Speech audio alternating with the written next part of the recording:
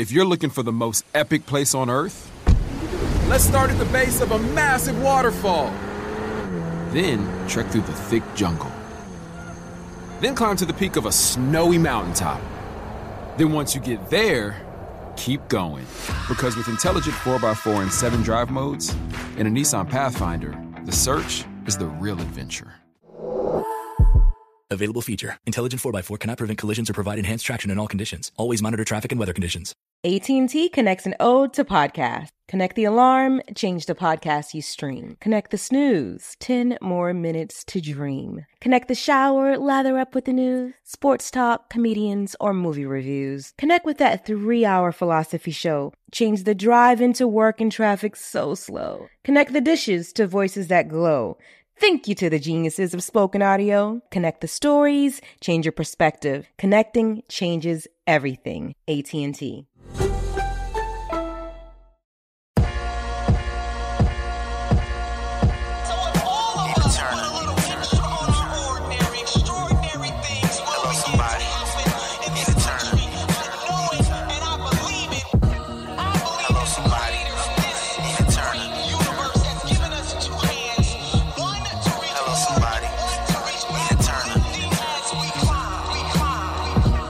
Welcome to Hello Somebody, a production of the Black Effect Podcast Network and iHeartMedia, where we rage against the machine, where we raise our voices against injustice and stand up for justice, where we embrace hope and joy with an optimism for a brighter, more just future.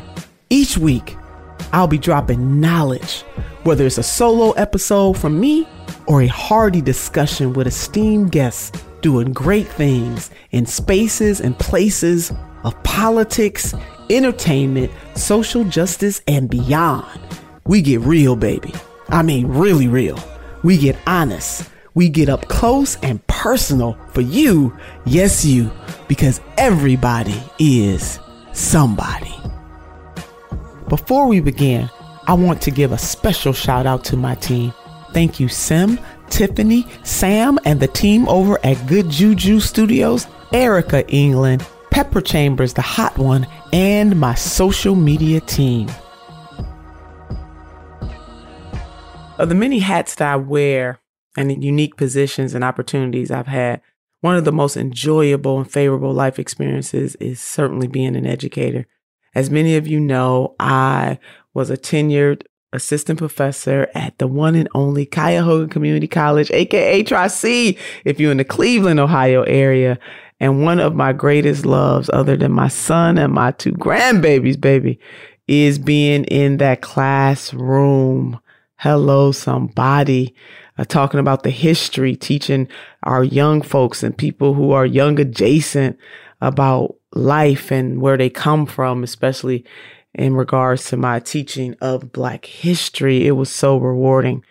And educators certainly are the glue that keeps our young folks, our community connected. Teachers help connect our young people to their imagination, to their dreams, and to their passion, or at least they should. And speaking of educators, today I am honored to have Dr. Charles Cole III. He's with us today. And Dr. Cole is an educator who focuses on the advancement of youth, but more specifically, Black men. His experiences include serving as a social worker, a director for Teach for America, the vice chair of the California Young Democrats, Black Caucus, and at a director's level at various youth-focused nonprofits. Hello and welcome, Dr. Cole. It is certainly a pleasure to have you on the show today. And I was a guest on your show as well. I'm just so glad to have you here with me today, Dr. Charles Cole III. Absolutely. Yes. Yeah, is in the house. Is dead. Junior got bad credit. The third. We got to get that right. Those is 2 different people. I love them. I can't with you. I cannot. I had to clean up my credit because of that early on. So yeah. I get it. That credit score matters. Doc, I don't know if you knew that. I'm a G-Mon now. That's what they call us in the 21st century. I think that's dope. This generation of grandmas look very different from my older generation of grandmamas. So but we not gonna hate. We not gonna hate on the generations of grandmas that came. Big mamas. Hey, listen, big mamas or man. Something. It's a whole different time right now. Listen, you will never ever catch me saying, you know how young people be saying, I ain't my ancestors. You'll catch these hands. Listen, man. If most of the people in our generation had to deal with half the stuff that our ancestors dealt with, they'd fold. They would. And fold. There would be no social media to complain about it on. You just got to deal with it. So I always honor the people that came before us. Doc, while we're on that point, because I want to get into your bio and have you tell your story, but that point about, because I've been in several spaces and places, and the song Y'all Gonna Make Me Lose My Mind up in here. I've had those moments when mofos want to say, don't talk about the ancestors. Or if I see one more a story about slavery, what you gonna do if you see one more? Right. Imagine what it was like to have to live it, and you get a chance to watch it on the screen, and then you got something to say. That is a fallacy. To me, it is some kind of way how we have been brainwashed that people can control our very minds and our movement and our existence if they try to make us forget whence we came. James Baldwin once said, know from whence you came. If you know from whence you came, there's virtually nowhere you can go. So Doc, how do you feel about some and I know we're not homogeneous in our thought processes, and I'm not trying to make us that way, but I am highly offended. Seriously, want to fight you offended when I hear people saying, I don't want to see one more show. I know it's traumatic. So some people may be saying it in that way because it's hard to deal with and always have to go back. But then others are saying it in, when I said Happy Black History Month and somebody says Black Future Month, well, we can't have a future without understanding the past. Right. Don't get me started. So Doc, how you feel about that? Listen, man, like we keep creating these false dichotomies, right? Like in Black History Month, talk about anything that's Black. You know what I'm saying? Like you don't get to stop. I get the sentiment. I get what everybody's trying to do. And we live in a time where everybody is somewhat trying to, quote unquote, control the narrative. And what I tell my young people when we do research, I'm starting the research with you. I'm starting it with who you are and what you want to see change. But what I always tell them is you are entitled to your experiences. You're entitled to your story and to your own feelings and emotions, but you are not entitled to your own facts. And I think that is what I'm hearing you say. You cannot erase the parts that make you uncomfortable. You got to tell a full story. And I think that sometimes when pendulums swing, listen, when I hear somebody say that Senator Nina Turner ain't left enough, or like, I'm just like, what are you talking? Like, what is happening? Like, where are we at where reality and common sense has gone away? And I think that I don't rock with like super extreme right people or super extreme left. I think people make decisions every single day. And part of that stuff, in order to make those great decisions, you have to know where you came from. Now, I will agree and I will push and say our history doesn't start at slavery, and you should like be sharing our greatness and things of that, but we can't skip over that piece. You know what I'm saying? I wouldn't want to. I don't want Jewish people to skip over the Holocaust. I don't want Asian people to skip over what happened when we was building the railroads and how they got, in the internment camps that we had here. You know what I'm saying? I think this is a part of history. And I think that's part of this whole linchpin thing of everybody making this artificial, not real bag of this CRT bag. One, CRT is not even a thing that like people is having an issue with, because that's not a thing that gets taught in schools, right? That's not a thing that gets taught in elementary schools. What they're talking about is critical race theory. I want to say, just in case if somebody's critical race theory, but it's basically become a dog whistle of anything that makes the nationalist loving people here feel uncomfortable that our great history might be stained by some stuff. And I think that the same thing I say to teachers, social workers, doctors, don't hide behind data. Stand next to it. Stand with it. Let it be your catalyst to be better. Say, this is where we started, but it ain't got to be where we finished. Like two things can be true at once, man. Like, listen, there's a lot of inequities. There's a lot of things in this country that's jacked up that we still working on. I just got pulled over a few weeks ago. I got a video. I'll send it to you. It's on the YouTube. And he pulled me over. He couldn't understand that I lived in Chicago and Oakland. He couldn't understand that I was coming from a book signing and like that I had cars in Oakland and a car here. Like, so he was like, he called the drug dog on me. I'm on the side of the freeway. And what? I asked him, I recorded the conversation because, we got friends that say they down for us, but we tell them our stories and they sound crazy. So after everything was done, I said, hey, man, let's just have a talk real quick. Like, because I work with young people, and I just let me know what set you off, what scared you, because you had your hand on your gun, you were nervous. I saw you nervous, right? And he said, your cologne smelled real good. And I basically thought you was hiding something. I said, so it's like, yo, we getting pulled over and detained for cologne. So there are some issues in this country. And I've also been abroad. I've also seen real poverty in real places. And I grew up in poverty. And even in the poverty that I grew up in was light years ahead of this other place. There are things about this country that I love and that I'm going to take advantage of, and I'm going to continue to. Everything don't have to be super extreme. But I'm going to make sure that the humanity of my people, the humanity of me, the humanity of people like a Senator Nina Turner. And here's the thing. Senator Nina Turner is a person. She is a human, and she has some very strong beliefs that people feel are super leftist, right? But it's like, but she married a cop or what? I've heard so much. I remember because when you came on our show, we had to do background, and I just follow you, right? And I'm just like, what is wrong with people? Like, yo, like, this woman is a human. She is not a statue of some ideals that you can just throw things into. Like, if you can't, everybody tries to strip your humanity. Sometimes it's not just your enemies, right? Sometimes it's people that actually really believe in an idea. You got to let me be a whole human first, because I'm a mess up. I'm going to make mistakes. If Martin Luther King Jr. lived today, Senator Turner, he wouldn't be Dr. King. As soon as them tapes got released on Twitter, it was a wrap. Even with us knowing the outcome, we still would have been like, but wait, hold on. You can't have this dream yet, brother. You know what I mean? And I just think that, like, I don't want us to do ourselves any disservices. Let me stop, because I told you I'm long-winded. Cut me off. No, it's okay. What you're laying out is so true. I am, even though the people who are joining us today can't see my face, when I just hear things, I'm not left enough. What the hell does that mean? I'm standing up for humanity. Period. And I love how you are framing it. Yes, I'm a human being. I have my own thoughts and agency. Even the t-shirt that you're wearing right now. I talk about agency all the time because I do feel as though the agency of Black people is taken away constantly, and especially of Black women, and particularly in the political realm. For me, being a chocolate sister, especially. So we got all these levels of hell. Right. You know, and for somebody like me, I think I'm at the lowest level of hell sometimes. You're in Jacob's Ladder right now, huh? Yeah, I'm in Jacob's Ladder for real.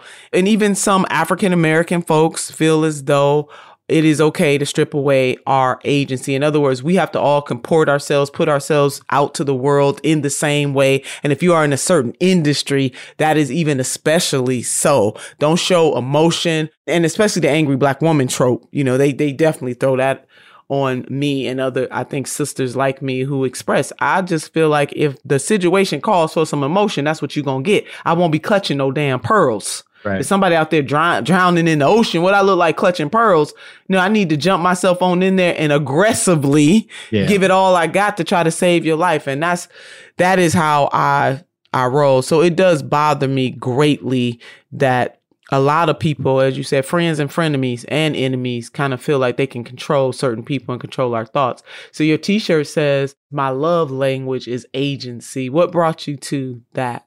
Oh, man. So I have this thing, right?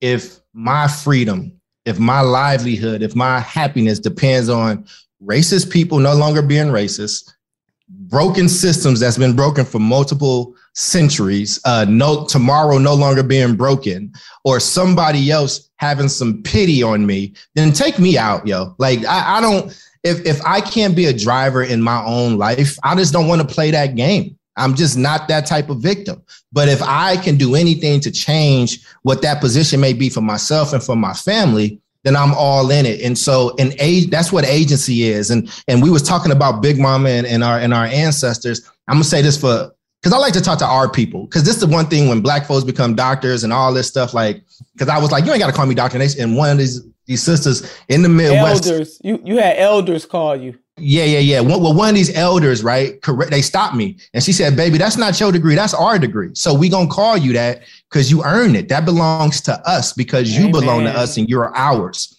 And I remember when I was doing my dissertation, and it turned into a book that the one and only Elaine Brown told me to write, called Beyond Grit and Resilience. And what happened was I got into a big fight with the university. This is going to wrap up my agency thing, I promise.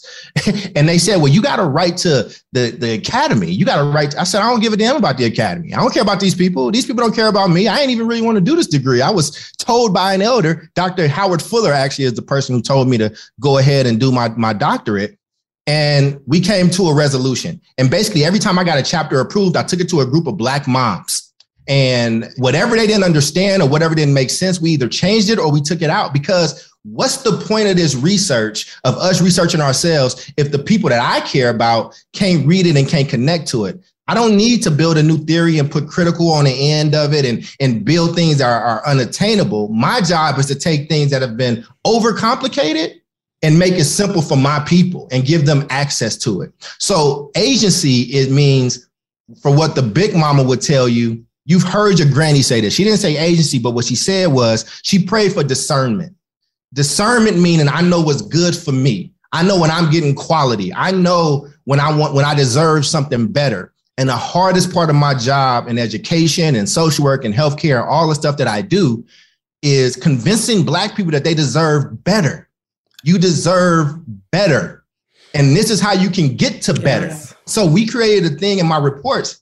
We got to do the policy goals because that's what funders want. What's the policy change? But I created this term called agentic. What are the agentic goals? That means that if the system don't change tomorrow, these people still racist tomorrow, all the stuff that's probably going to happen as the sun rises, what am I leaving my people with that they can use right now? So that means that I got to pay them for their time and their energy. That means that I got to give them tactics that they can do on their own. So there's this grading system in Oakland.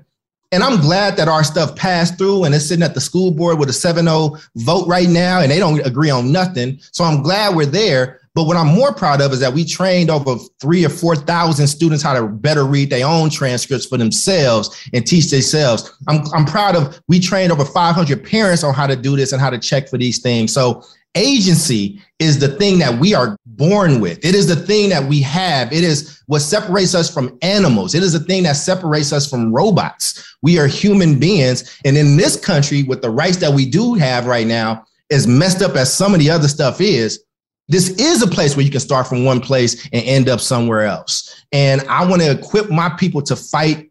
I want to teach as many people to fish as I can with what I got. And I ain't perfect and I'm going to mess up and you going to mess up and we going to make mistakes. But the goal ain't perfection. The goal is excellence. And there's a difference between the two. So I'm going to strive for excellence and I'm going to mess up a lot along the way. I'm going to say the wrong thing. I'm going to step on somebody's emotion accidentally and not know that I did that. I'm going to alienate somebody else when I was trying to lift up someone else. And I'm going to ask for grace on that, but I got to keep walking in that path.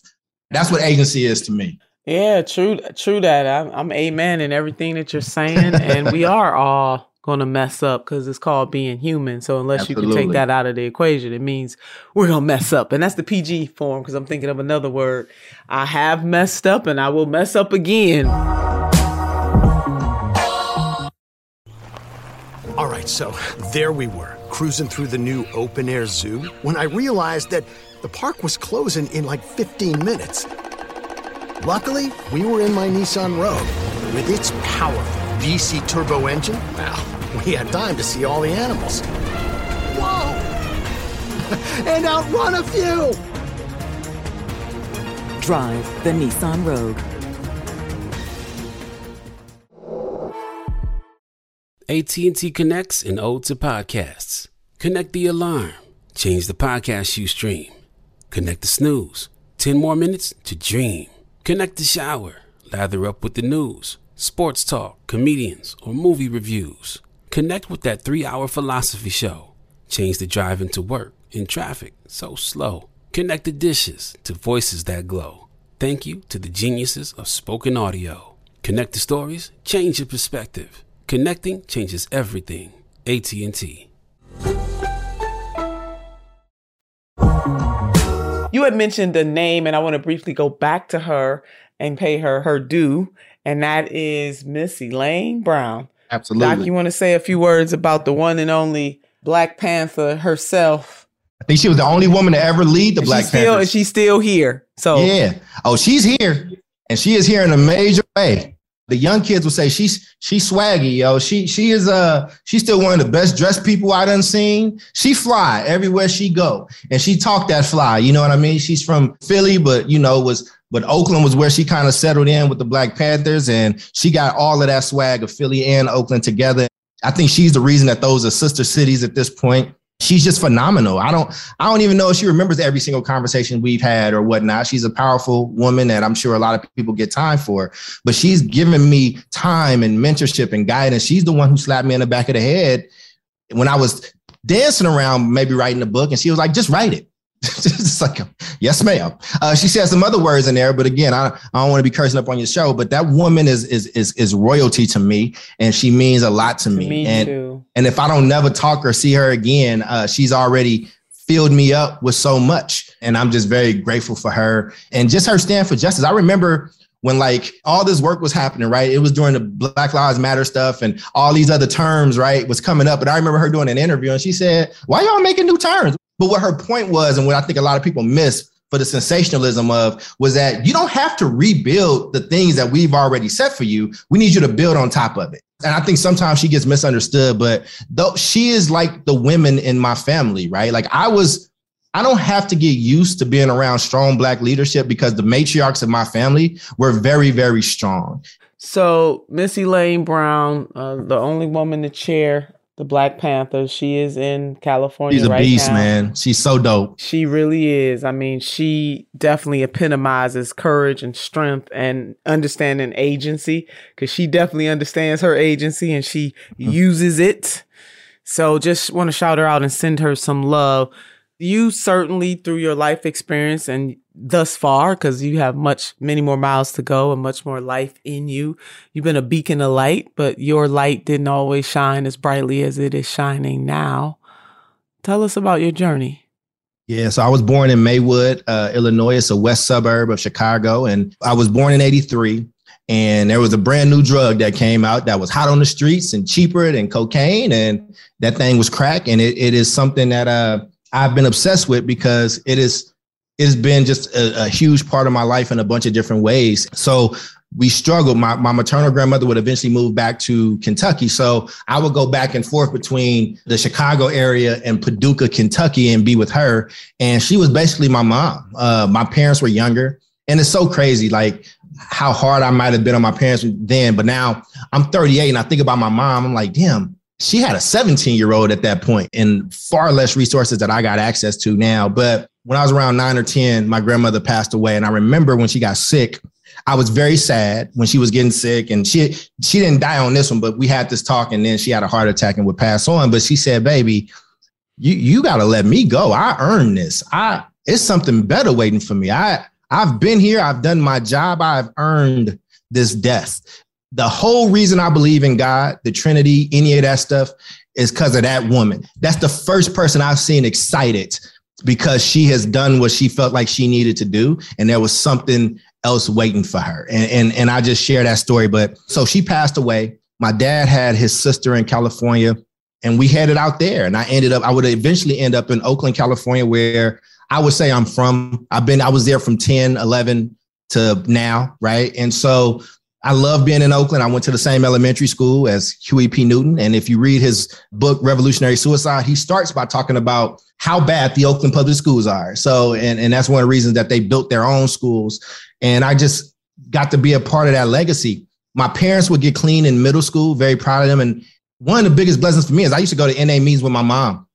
I loved NA meetings. And I think that it has all these things. This is why my company is called Energy Converters, because things that happen to you don't have value until you give it. So people can see this stuff and be like, oh, this is sad. This is blah, blah, blah. But this is a happy story. This is like, I'm really blessed by all these things. One, I got to be from Chicago, Paducah, and California, which allowed me to deal with a whole bunch of different type of people across the country. And if you know about California, and I love the Bay Area, but they tend to turn their nose up at the Midwest and the South. You know, they tend to down talk them. And living in Kentucky, like, I saw people that worked in like coal mines or did other type of jobs and had to depend on those things. And so in these NA meetings, I saw doctors. I saw every color. Like crack didn't care, yo. Crack was coming and it hurt us the most. It hit us hard like a ton of bricks and left.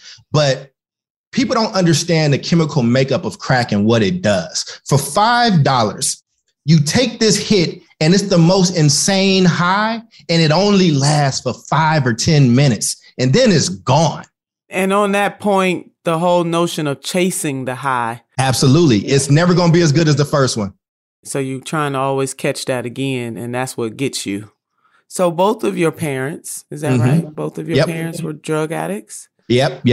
And then and my mother went to rehab first, and we had family and all that stuff. And I was supposed to go to a foster home. And I'm gonna be honest with you, I was very excited. I'm writing another book, and I would have a whole chapter, because I would have my own room and a telescope in it. And these are the first people in my life that I saw have 2 refrigerators. I didn't know why they had 2, but that mean they had a lot of food. And then my dad at the last minute was like, nah, I'm keeping my family together. I was very mad at him. I get why he did that and why he worked on that. And then my mother got clean, and then she had a very honest talk with my dad, and he didn't believe Fat Meat was greasy at first. And then she went on a date. The dude bought me an earring, and my dad saw it. Don't know how he knew that came from somebody. And my dad is an interesting cat, man. But that dude, one thing about that dude is he loves my mom. Me and him don't always get along or see eye to eye. But you say something about Renata Cole to Charles Cole Jr., it's going to be a problem. And he got clean. He got clean. He just did it. He just stopped. Don't tell me what the love of a black woman can't do, man. Don't tell me, yo. That's right.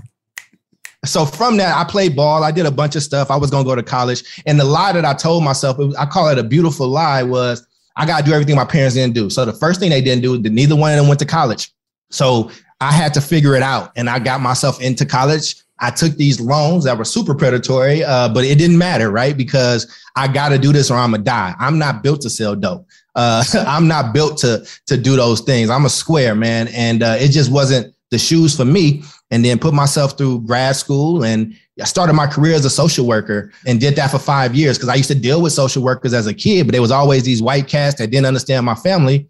And there's not a lot of black men in the social work field. And so I was able to get in with this program, and shout out to Schwarzenegger, because he signed this thing that let me do an MSW exception, because I did not want to get a traditional MSW, but this program allowed me to work, take classes, and have special supervision to where I could get my MSW and practice in California. And Schwarzenegger signed it.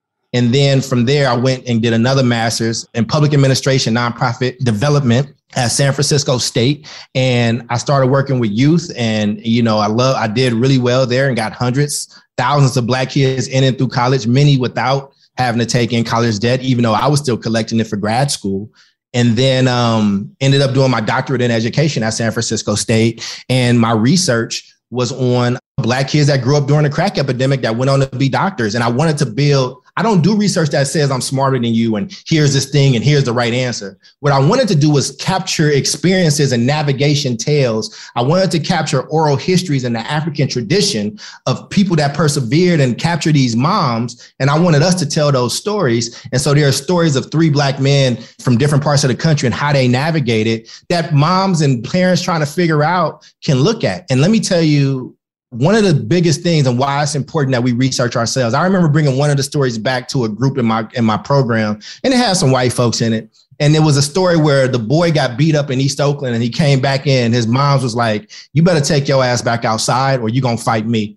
Like, it's going to be a problem." And I remember these white women like recoiling, right? Like being like, "Oh, she's a terrible mom." And at that, it all became clear to me why God put me in this program.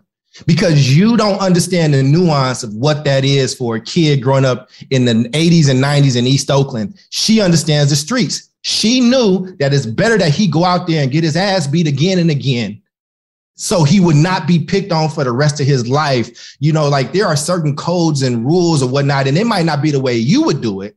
But this woman was doing the best she could with what she had. And she did something right, because the boy is a doctor now. The boy is a very renowned doctor. But that was the moment where I knew it's dangerous when other people that don't know us and don't know our stories are the people that's reporting on them and telling them. And I think that's why it's really important that you're in that Senate, Senator Nina, because you understand what real people, especially in that Cleveland area, are going through. You know what I'm saying?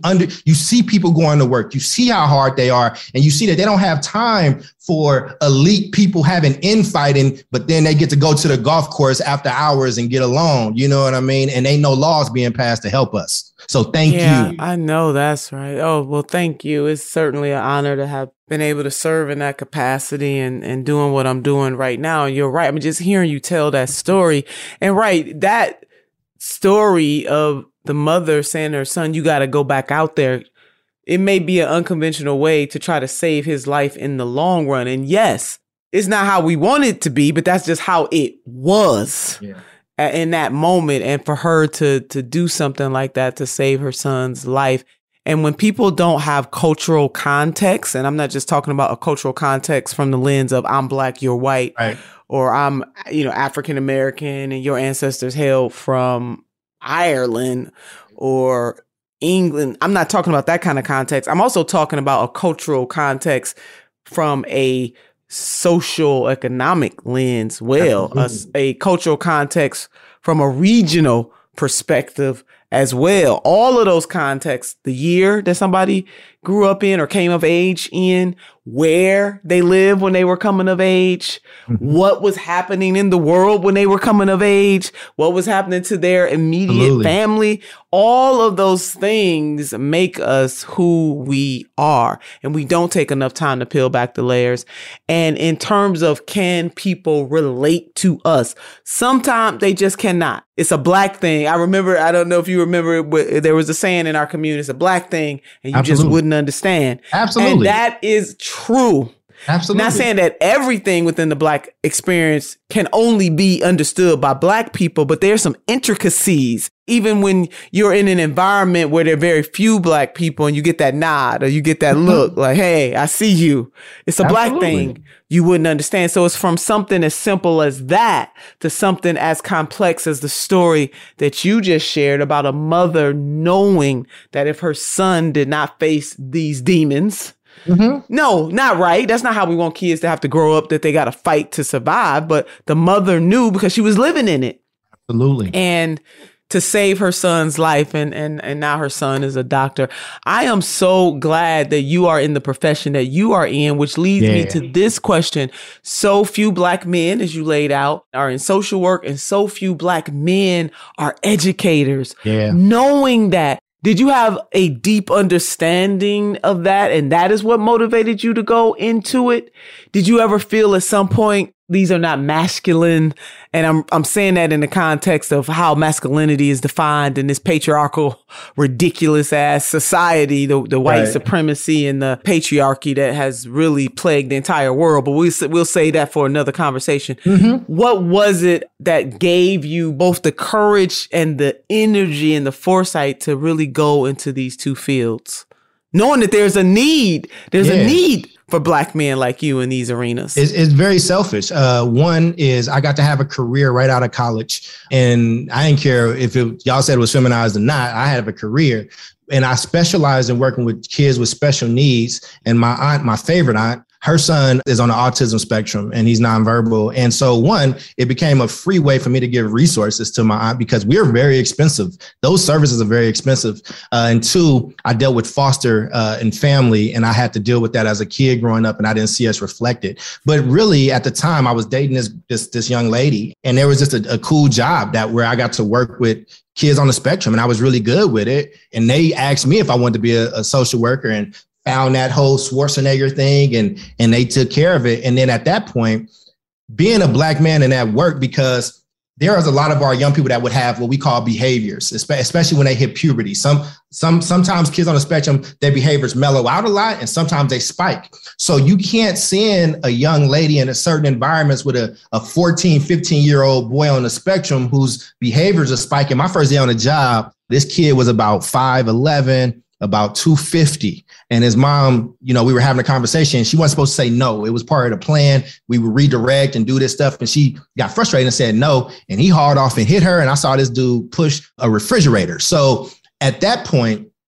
I became very valuable to the organization because there wasn't a lot of men, Black men specifically, I got more cases than other people did because you can't send certain people into those environments. And so, but being a social worker was such a blessing because it's the inverted career of teaching. It's the cousin career of teaching in the sense that in teaching, you learn about a subject, you learn how to teach it, you try to control your environment, you do your pedagogy and you go. Social work is the opposite. It's you learn a little bit about a lot. So you got to know enough about education, enough about the legal system, enough about cops, enough about the law. You got to be in court. You got to do these things.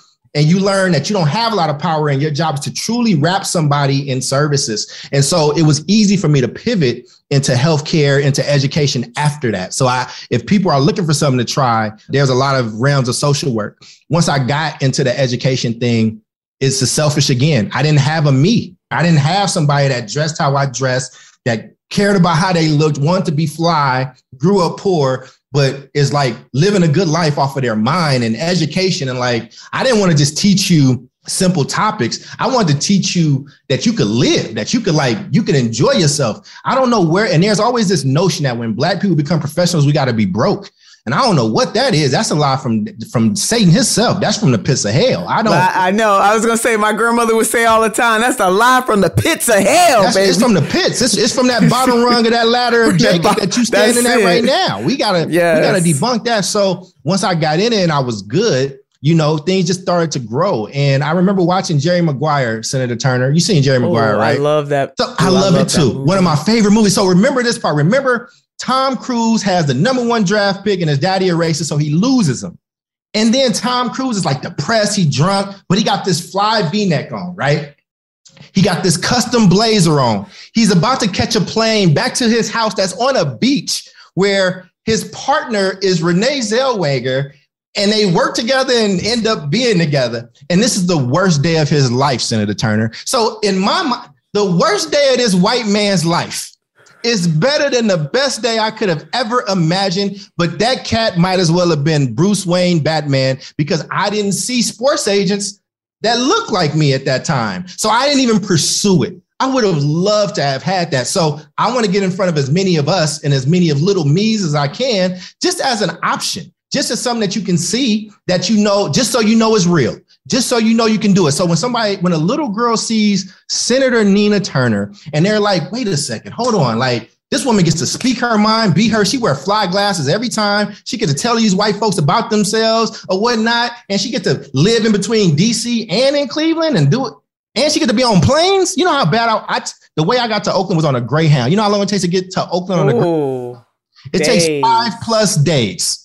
Okay. Yeah. So again, right. It's all about perspective. And I always had that motivation. So in education, it was just a gateway for me that has allowed me to do a lot of things. And my hard work has been able to afford a lot of things for a lot of people in my community and not just for me. And so when I do research, I command money that's going to pay the kids or the families or the end users of education is what I call them. I serve the end users of education, and that's in this order. That's students, their parents, and then their community. And then you got teachers and administrator. But it's very important that you have a ranking system because you will get lost in some of this. And guess what, Senator Turner? I also worked for the Democratic Party.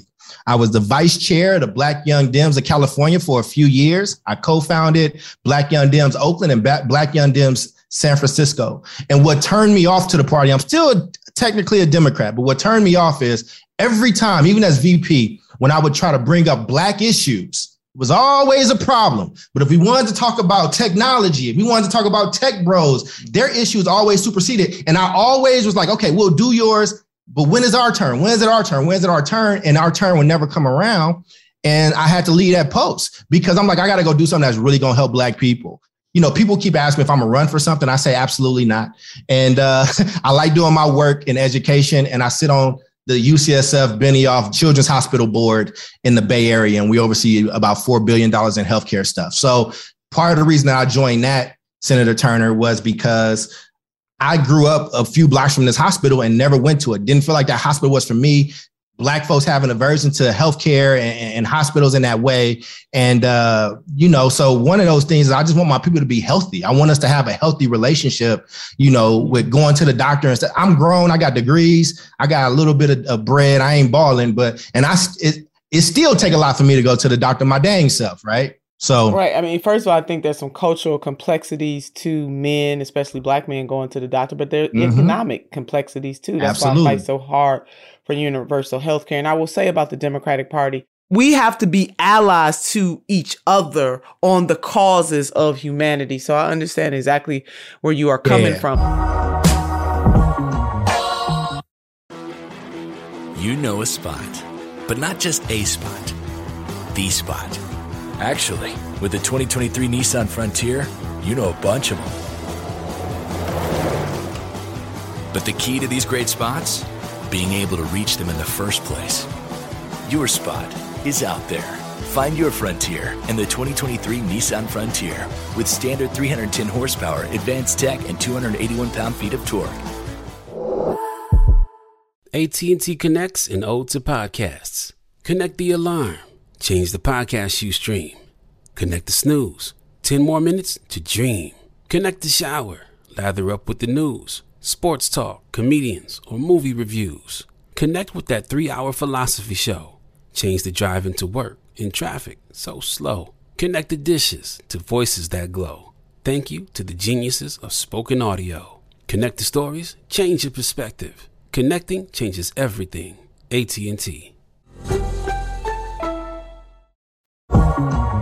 Now, the energy converters. Yes. Let's talk about your organization, because you were talking about the ordering and how students and parents are at the top of the ordering, or the hierarchy, if you will. You laser focus in on them and their needs first. What made you create that organization? Yeah. I know it's a tool, and you're using your tools. You're using really what you've been blessed through your life experience. Absolutely. I know you weren't always feeling blessed throughout your life, but all of that came to order your steps. Absolutely. I want to say it that way, and make you who you are right now. So you created an organization called Energy Converters. Both a nonprofit and an LLC, two different things. And basically, I wrote a thing for Huffington Post a long time ago when Miss Ariana Huffington was still there, and it kind of blew up. But it was basically around me putting into perspective my journey and like how that has guided things and how it's been a blessing for me. And basically what I'd like to teach young people is we don't have to wallow. We can acknowledge that things are not where they need to be, but what are we going to do about it?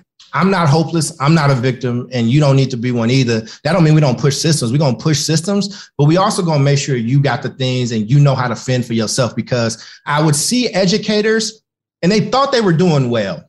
Like, here's another story, because I'm a story guy, was like, I had this young staff and I would do this activity with young people when I worked for somebody else. And basically we would give them these papers at the beginning of the year, and we tell them to put them in somewhere safe, because at some point we're going to ask for them and you're going to have to be able to get it by the next day. And the reason I did that is because when I was in college, financial aid would lose my paperwork every single year. It was like a thing. And going into the financial aid office, if you ain't got no relationships, it can be a really tough place, especially with the population I work with. So there was this white young lady that worked there, and I had her do the assignment. I was a supervisor, and the kids didn't do what they need to do. And she just was like, well, they've had trauma and they've had this. And I said, listen.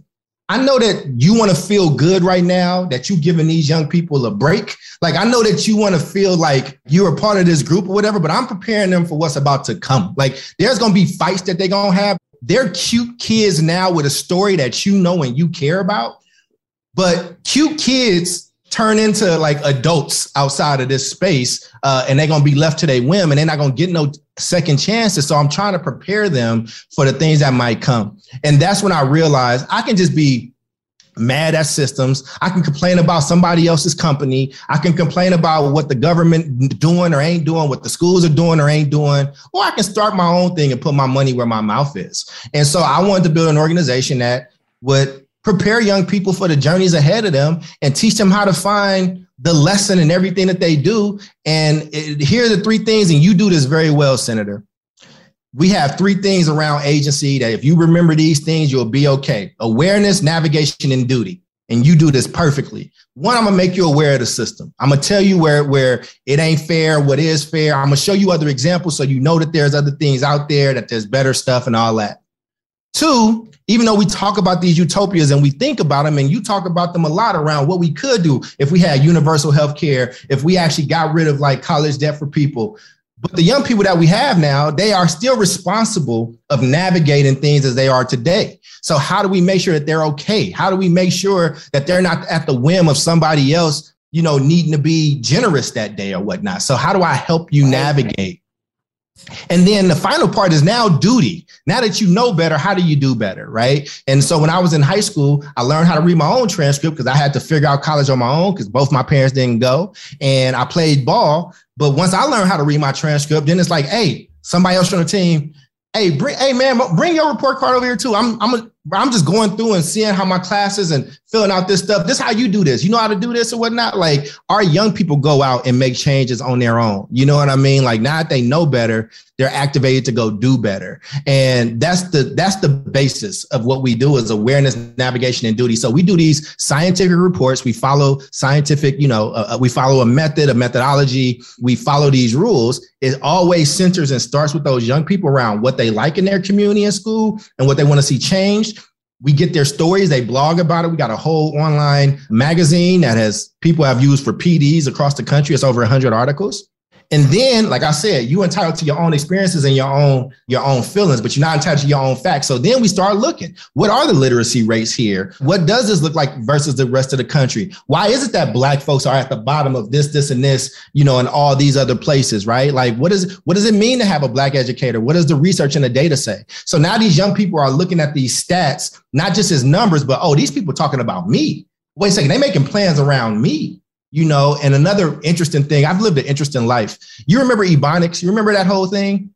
Oh, yes. I went to Westlake Junior High School. I was one of the kids a part of the study. And I remember they would pull us out of class to talk about it and stuff like that. And then I think Saturday Night Live lampooned it. Like they didn't sell it good to the public. They didn't really, AAVE is now in a different place and it's talked about differently. But at the time, Ebonics became a joke, right? And so, but they just abandoned us. Like, so we had all this time we missed in class. Ain't nobody gave us no money. Like now we also behind in this other thing. And there's this joke thing. Y'all just get to leave. Like, that's what we doing. So anytime I do research, even if it don't go well, even if our stuff gets rejected, like you at least coming out with your time being paid for and you being valued and you got some tools that you can use because Dr. Cole ain't going to be around. Like, I don't want any young person dependent on me. And if you're an educator, you're not trying to build young people to be dependent on you. You want them to be independent, free thinkers. I never tell my kids what to think. I just give them every side of stuff. So, okay, we'll go through a political thing. Senator Turner put this out. Well, what do her supporters say? And then what do her opponents say? Is there an opponent in the Senate that has something to say? Grab all of that stuff. I'm not going to tell you what to think. Read these things. Let's go read some history. Now, where are you landing? Tell me why you think that. And I love when kids end up on different sides of it and have to defend it.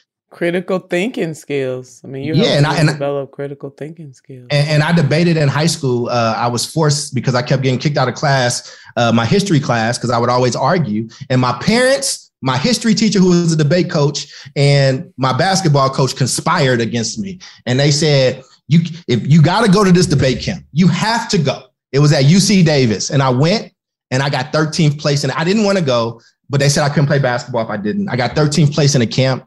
I took my medal and I chucked it because who wants 13th place? And I came back, got a new partner, and then I won the whole tournament and never did it again. But what I learned in it is that it trains you to always look at multiple sides of an argument, because the way debate seasons work is you get a topic at the beginning, but you don't know if you're going to be the affirmative or the negative. And so you have to do all this research and data around it and then make an argument, at the drop of a hat. The secret in debate, though, y'all, is everything leads to nuclear war and people got to just prove it. But anyway, I just say all that to say, Energy Converters is an amalgamation of my grandmothers, of how I was born, of, having to be the new kid everywhere I went, having to depend on me, not having strong roots anywhere. Home is wherever my backpack is and wherever I'm at the moment. And just knowing that God has put me on here, like God puts his soldiers through certain things so you can testify about it and actually add some sense to it. And you can do sense making. Like Ozetta and Ernestine, who could have never dreamed that I'd be on the Come on, man. I'm in a meeting with Senator Nina Turner, like talking about my life. Like these were simple women, yo. Like my grandmama still did like sun tea that we had to wait all day for. And like, you know what I'm saying? Like we lived in the projects in Paducah, right? Like their sacrifice could not be in vain. And so whatever I do is to honor those women, and whatever mistake I make, y'all blame that on me. But anything good that comes from me, it's them women. It's because of them. I would say, I mean, you said simple, and there's nothing wrong with simple. Simple and extraordinary. I love simple. The way that you're defining and describing them, and they are very much a part of who you are today and who you will be in the future, because you carry them with you. Their spirit is with you too. And I strive for simple. I like simple. It's beautiful. I know that's right. Don't make this thing too complicated. Too complicated. I don't like not knowing where I'm gonna live. I don't like having to be in a new. I don't like instability. I grew up homeless. I like simple. I like to know what's coming. I like to be prepared. And living in big cities, I appreciate slowness now. Like I appreciate the diner that you go in the Midwest and they're not serving you until you greet them. And they're like, it's going to take 30 minutes for it to come out, because ain't nothing more important than you getting this meal and being in community with another human right now. I've lived in a big, fast bubble in places, man. I like simple. I will retire somewhere simple. I know. Absolutely. That's right. Simple is beautiful. There is a gentleman by the name of Mr. Is it Derek? Dirk Tillotson, yes. Dirk Tillotson. Oh, yeah. You did she done did some research. I love it. Can you talk a little bit about him and Absolutely. How his support helped develop you to the leader you are today? Yeah, so last year was a tough year. I lost 11 people. Not everything was COVID related. It was just a tough year. And I'm used to losing people, like in the work that I do, especially with Black boys. One of my best friends was murdered in between 8th and 9th grade, selling dope. And then like a few other friends, one tried to get out the game. He was killed. He had just had a daughter. If you read the book, I talk about them. And then last year reminded me of those times, right, where I was just losing people to violence and stuff. And Dirk is somebody who had ties in New York and Oakland, and he was about Black education. And he didn't care about the method. He didn't care if it was a traditional school, a charter school, private school, whatever. He believed that Black parents should be sovereign over how they want to educate their kids. Like if you got the bread to put your kid in a private school, don't nobody need to shame you for that. If you choose that charter school, you want to choose that other school down the block, that's your business. And he fought for that. And he tapped into me because my mother had a record, like I told you, and I wanted to go to this school, Berkeley High. It was designed by UC Berkeley. It's where all the people with money in the church sent their kids. It was a public school, but I lived in Oakland. And she had applied for an inter-district transfer. And she got denied, but she was reminded, ma'am, you have a record. If we find out that like you're committing fraud to get your kid in X school, you go to jail. And I remember my mom like crying over that. I don't even think she ever knows that I saw her. And so the next day I was like, Mom, I don't even want to go to that school. I want to go to the school across the street. Like that's where I want to go. That's where, it's a smaller school. I can get on the basketball team. Right. I just didn't want her to have that pressure because I think she would have took that risk for me. And Dirk is somebody who fought to make sure that was a reality for parents. And so when me and him met up in Oakland, he's one of my advisory board members for Energy Converters. We co-founded Families in Action and Education in Oakland. We co-founded another thing called State of Black Education. And he just was a good mentor. Like he was a very calm guy. I was the Senator Turner of like that group in the sense of I'm ready for all the smoke. I ain't scared of none of you people. What's going to happen? Because again, in our community, some things are worse than death. Some things are worse than getting your ass beat. And also, I'm just not scared of old white ladies at like school board meetings. I don't understand this. Like, these are very controlled environments. I think growing up in hoods have helped me with this. And I'm not a hood dude, and I think that's part of why you are how you are on the Senate floor. You're like, this is the safest place. What they gonna do? Like, I'm gonna say this, what's gonna happen? So, and then Dirk, during this time, home invasions have risen in Oakland. Crime has changed a lot in Oakland. We used to put a map out every year about the murders, and Oakland's not that big of a city. A lot of people don't realize how small Oakland is. So sure, the murders per capita are a lot, but it come down for a little bit. And then the COVID hit, and then people got hungry. Oakland's also one of the most expensive places to live in the world, and is growing because they said it wasn't valuable when it was a Black city, right? Even though it's 70 degrees all year, it's right by the water, and then white people want their spot back. So, now it started to gentrify, and, somebody ran up in his house, shot his wife and shot him, and he died. And if you knew Dirk, he would have just been like, man, take what you need and get up out of here, man. Like, you know what I'm saying? It just didn't need to happen. he was such a crusader for young people. He was such a crusader. And his story itself, he became a lawyer, but his story is not very different from mine. And it's like East Coast poverty and like living in cars and a whole bunch of stuff. He didn't often share it. I used to push him to share his story more because it's important. I think for the people that I tend to care about, like I talk to church communities a lot. Like I talk to, Black folks in our communities a bunch, right? And they need to be able to relate to you. They got to be able to feel you before they can really hear you. But he just was a phenomenal guy, and I miss him every day. And every presentation I give around education, I give honor to him. As we expand Energy Converters, I'm always honoring him, and I'm going to name some type of scholarship or something after him. But I'm very blessed to have had him in my life. And I hope he is getting to sit somewhere on high and watch a leaf from his tree, continue to carry on some of the things that we started. And hopefully he's not cringing too much by even some of my missteps in this conversation, and I just think, no, well, we're not going to focus on that. It's okay. I mean, he was an amazing guy, and he didn't deserve that. He didn't. We got to put that out there. This kind of nonsense. I get it that people are desperate at times, hungry at times. I know what it's like to be hungry. They call it food insecure. No, I just flat out didn't have enough food. It's hungry. Right. Don't just. We didn't have a fancy word for it. It's hungry. Right. Don't fancy. Right. Don't fancy it up. Don't doctor it up. No, just didn't have enough food to eat. Whatever it is, I still believe that unless your life is in danger, you don't have a reason to do what they did to him and his wife. It just is, it's nonsense to me. It's unacceptable. It's crazy. It's unacceptable. It's totally unacceptable. I know many a poor people, many a desperate person, and they never invaded anybody's home. They never knocked anybody over the head, and the shit is unacceptable. So that kind of stuff just makes my blood boil, that you think you can take other people's stuff. You cannot, and you should not be doing that as hard as times are, especially doing it to individuals in that particular way. It boggles my mind. It bothers me greatly.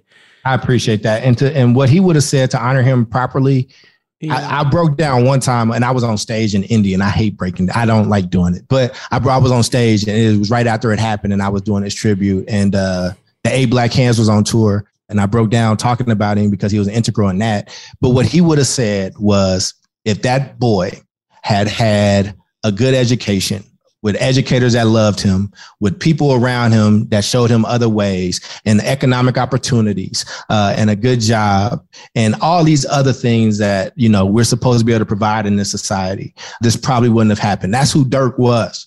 He always saw this other side, even when it was things that targeted him. I remember something else I got stolen from him, and I was heated. I was the one that was mad, and he was just like, but I'll get it back. It's okay. Like, we're going to be all right. Like, it's good. Yeah. Let's look at it from this person's perspective. And he loved Nipsey Hussle. And I don't know, that Nipsey Hussle pass really, it changed him a little bit. And it's weird because Dirk was an older cat. Like, he's not a rap dude. Like, I'm the rap cat. Like, sure. But it touched him in a different way. And that's when he started to like finally open up a little bit more about who he was. And he loved that story of how Nipsey would go back to his place and do these things and stuff. So I hate that he had a similar, that somebody in your own neighborhood that's fighting for you. Right. And that's what happened. So thank you for letting me, thank you for that. Cause I wouldn't have said it. So I appreciate you giving me that opportunity. Yeah. No, I'm glad you did. And we need people in the world like Dirk feeling the way that he does. And we need people like me feeling the way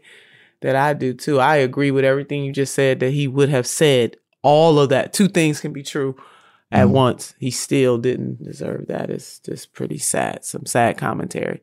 So 2 quotes. I always start the show with quotes and end the show with quotes, but we dived right in. So I'm sorry. Say the 2. No, you don't have to apologize. It's not your fault. It's beautiful. So George Washington Carver, education is the key to unlock the golden door of freedom. We know that George Washington Carver was an inventor. Hello, somebody.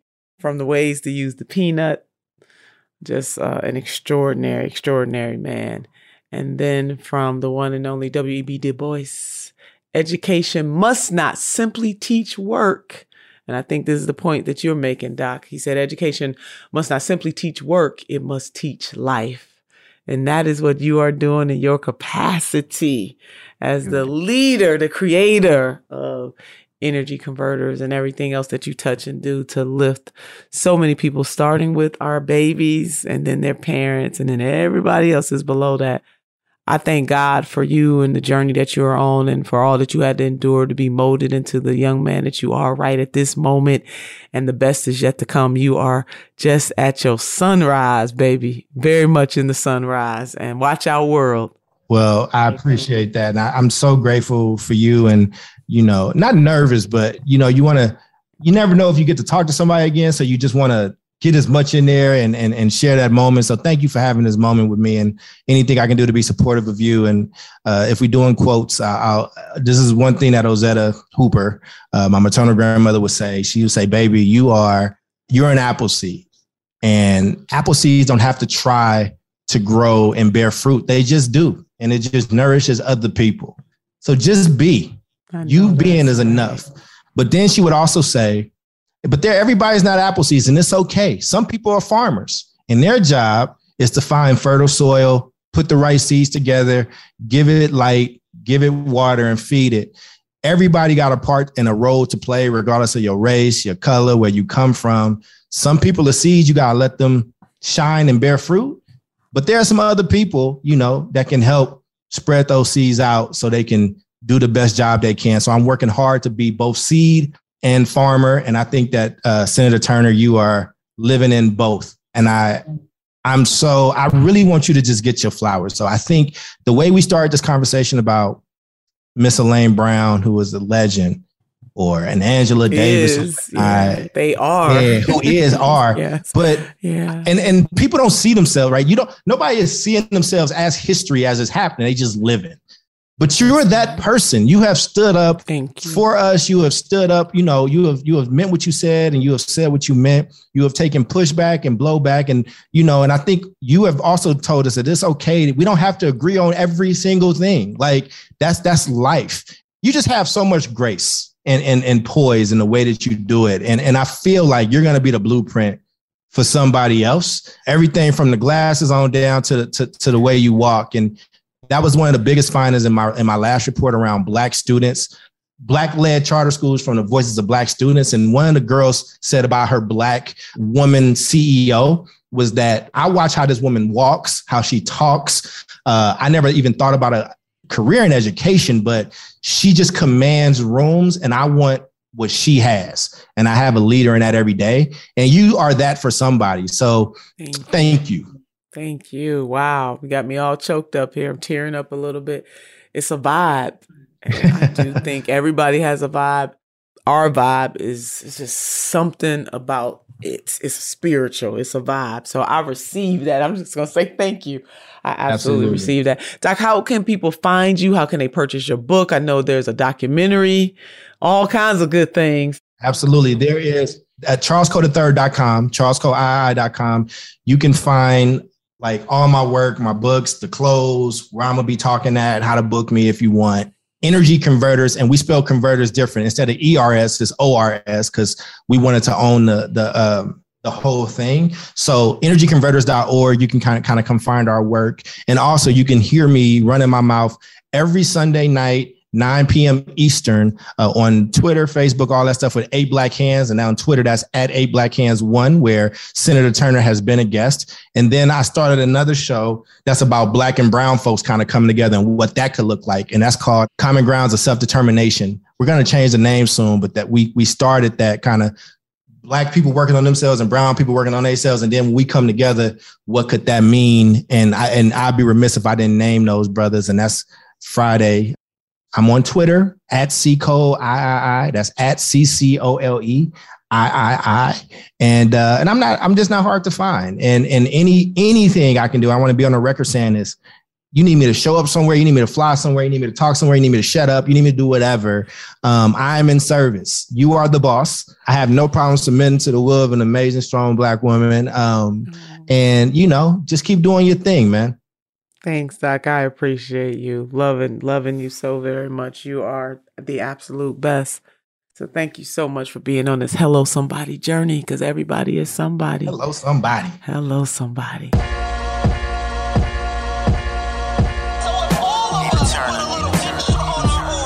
Extraordinary things will begin.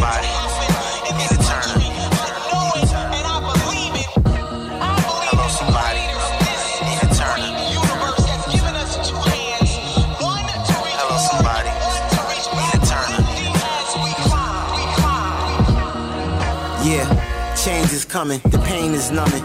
Try to shoot for the stars if you gon' aim for something. Embrace the love for your brother and sister. Unity's the missing brush, we need to puzzle this picture. Let's paint it up, frame it up for the world to see. Hang the hatred up. Enough is enough, making changes on us. In Turner, her voice is the truth. Her wise words inspire the youth to keep their eyes on the roof. It's the end, never give up, keep conquering goals. To the eye, intelligence silver, wisdom is gold. Back to the end, now is your time, stay firm, don't fold. To the A, all you need is the 3 bones. That's what Granny said. Now I'ma make sure these words from Granny spread. For all the hair, just give her your ear. She can take you to the promised land, I swear. World peace is what they fear. From Queens to Cleveland, Ohio, we here. Famous. Nina Turner. Hello, somebody. Nina Turner. Hello, somebody. Nina Turner. Hello, somebody. Nina Turner. Sisters and brothers, we have a great moral crisis on our hands, and we cannot be neutral. We will not be neutral. Hello Somebody is a production of iHeartRadio and the Black Effect Network. For more podcasts from iHeartRadio, visit the iHeartRadio app, Apple Podcasts, or wherever you listen to your favorite shows. AT&T connects an ode to podcast. Connect the alarm, change the podcast you stream. Connect the snooze, 10 more minutes to dream. Connect the shower, lather up with the news, sports talk, comedians, or movie reviews. Connect with that 3-hour philosophy show. Change the drive into work and traffic so slow. Connect the dishes to voices that glow. Thank you to the geniuses of spoken audio. Connect the stories, change your perspective. Connecting changes everything. AT&T.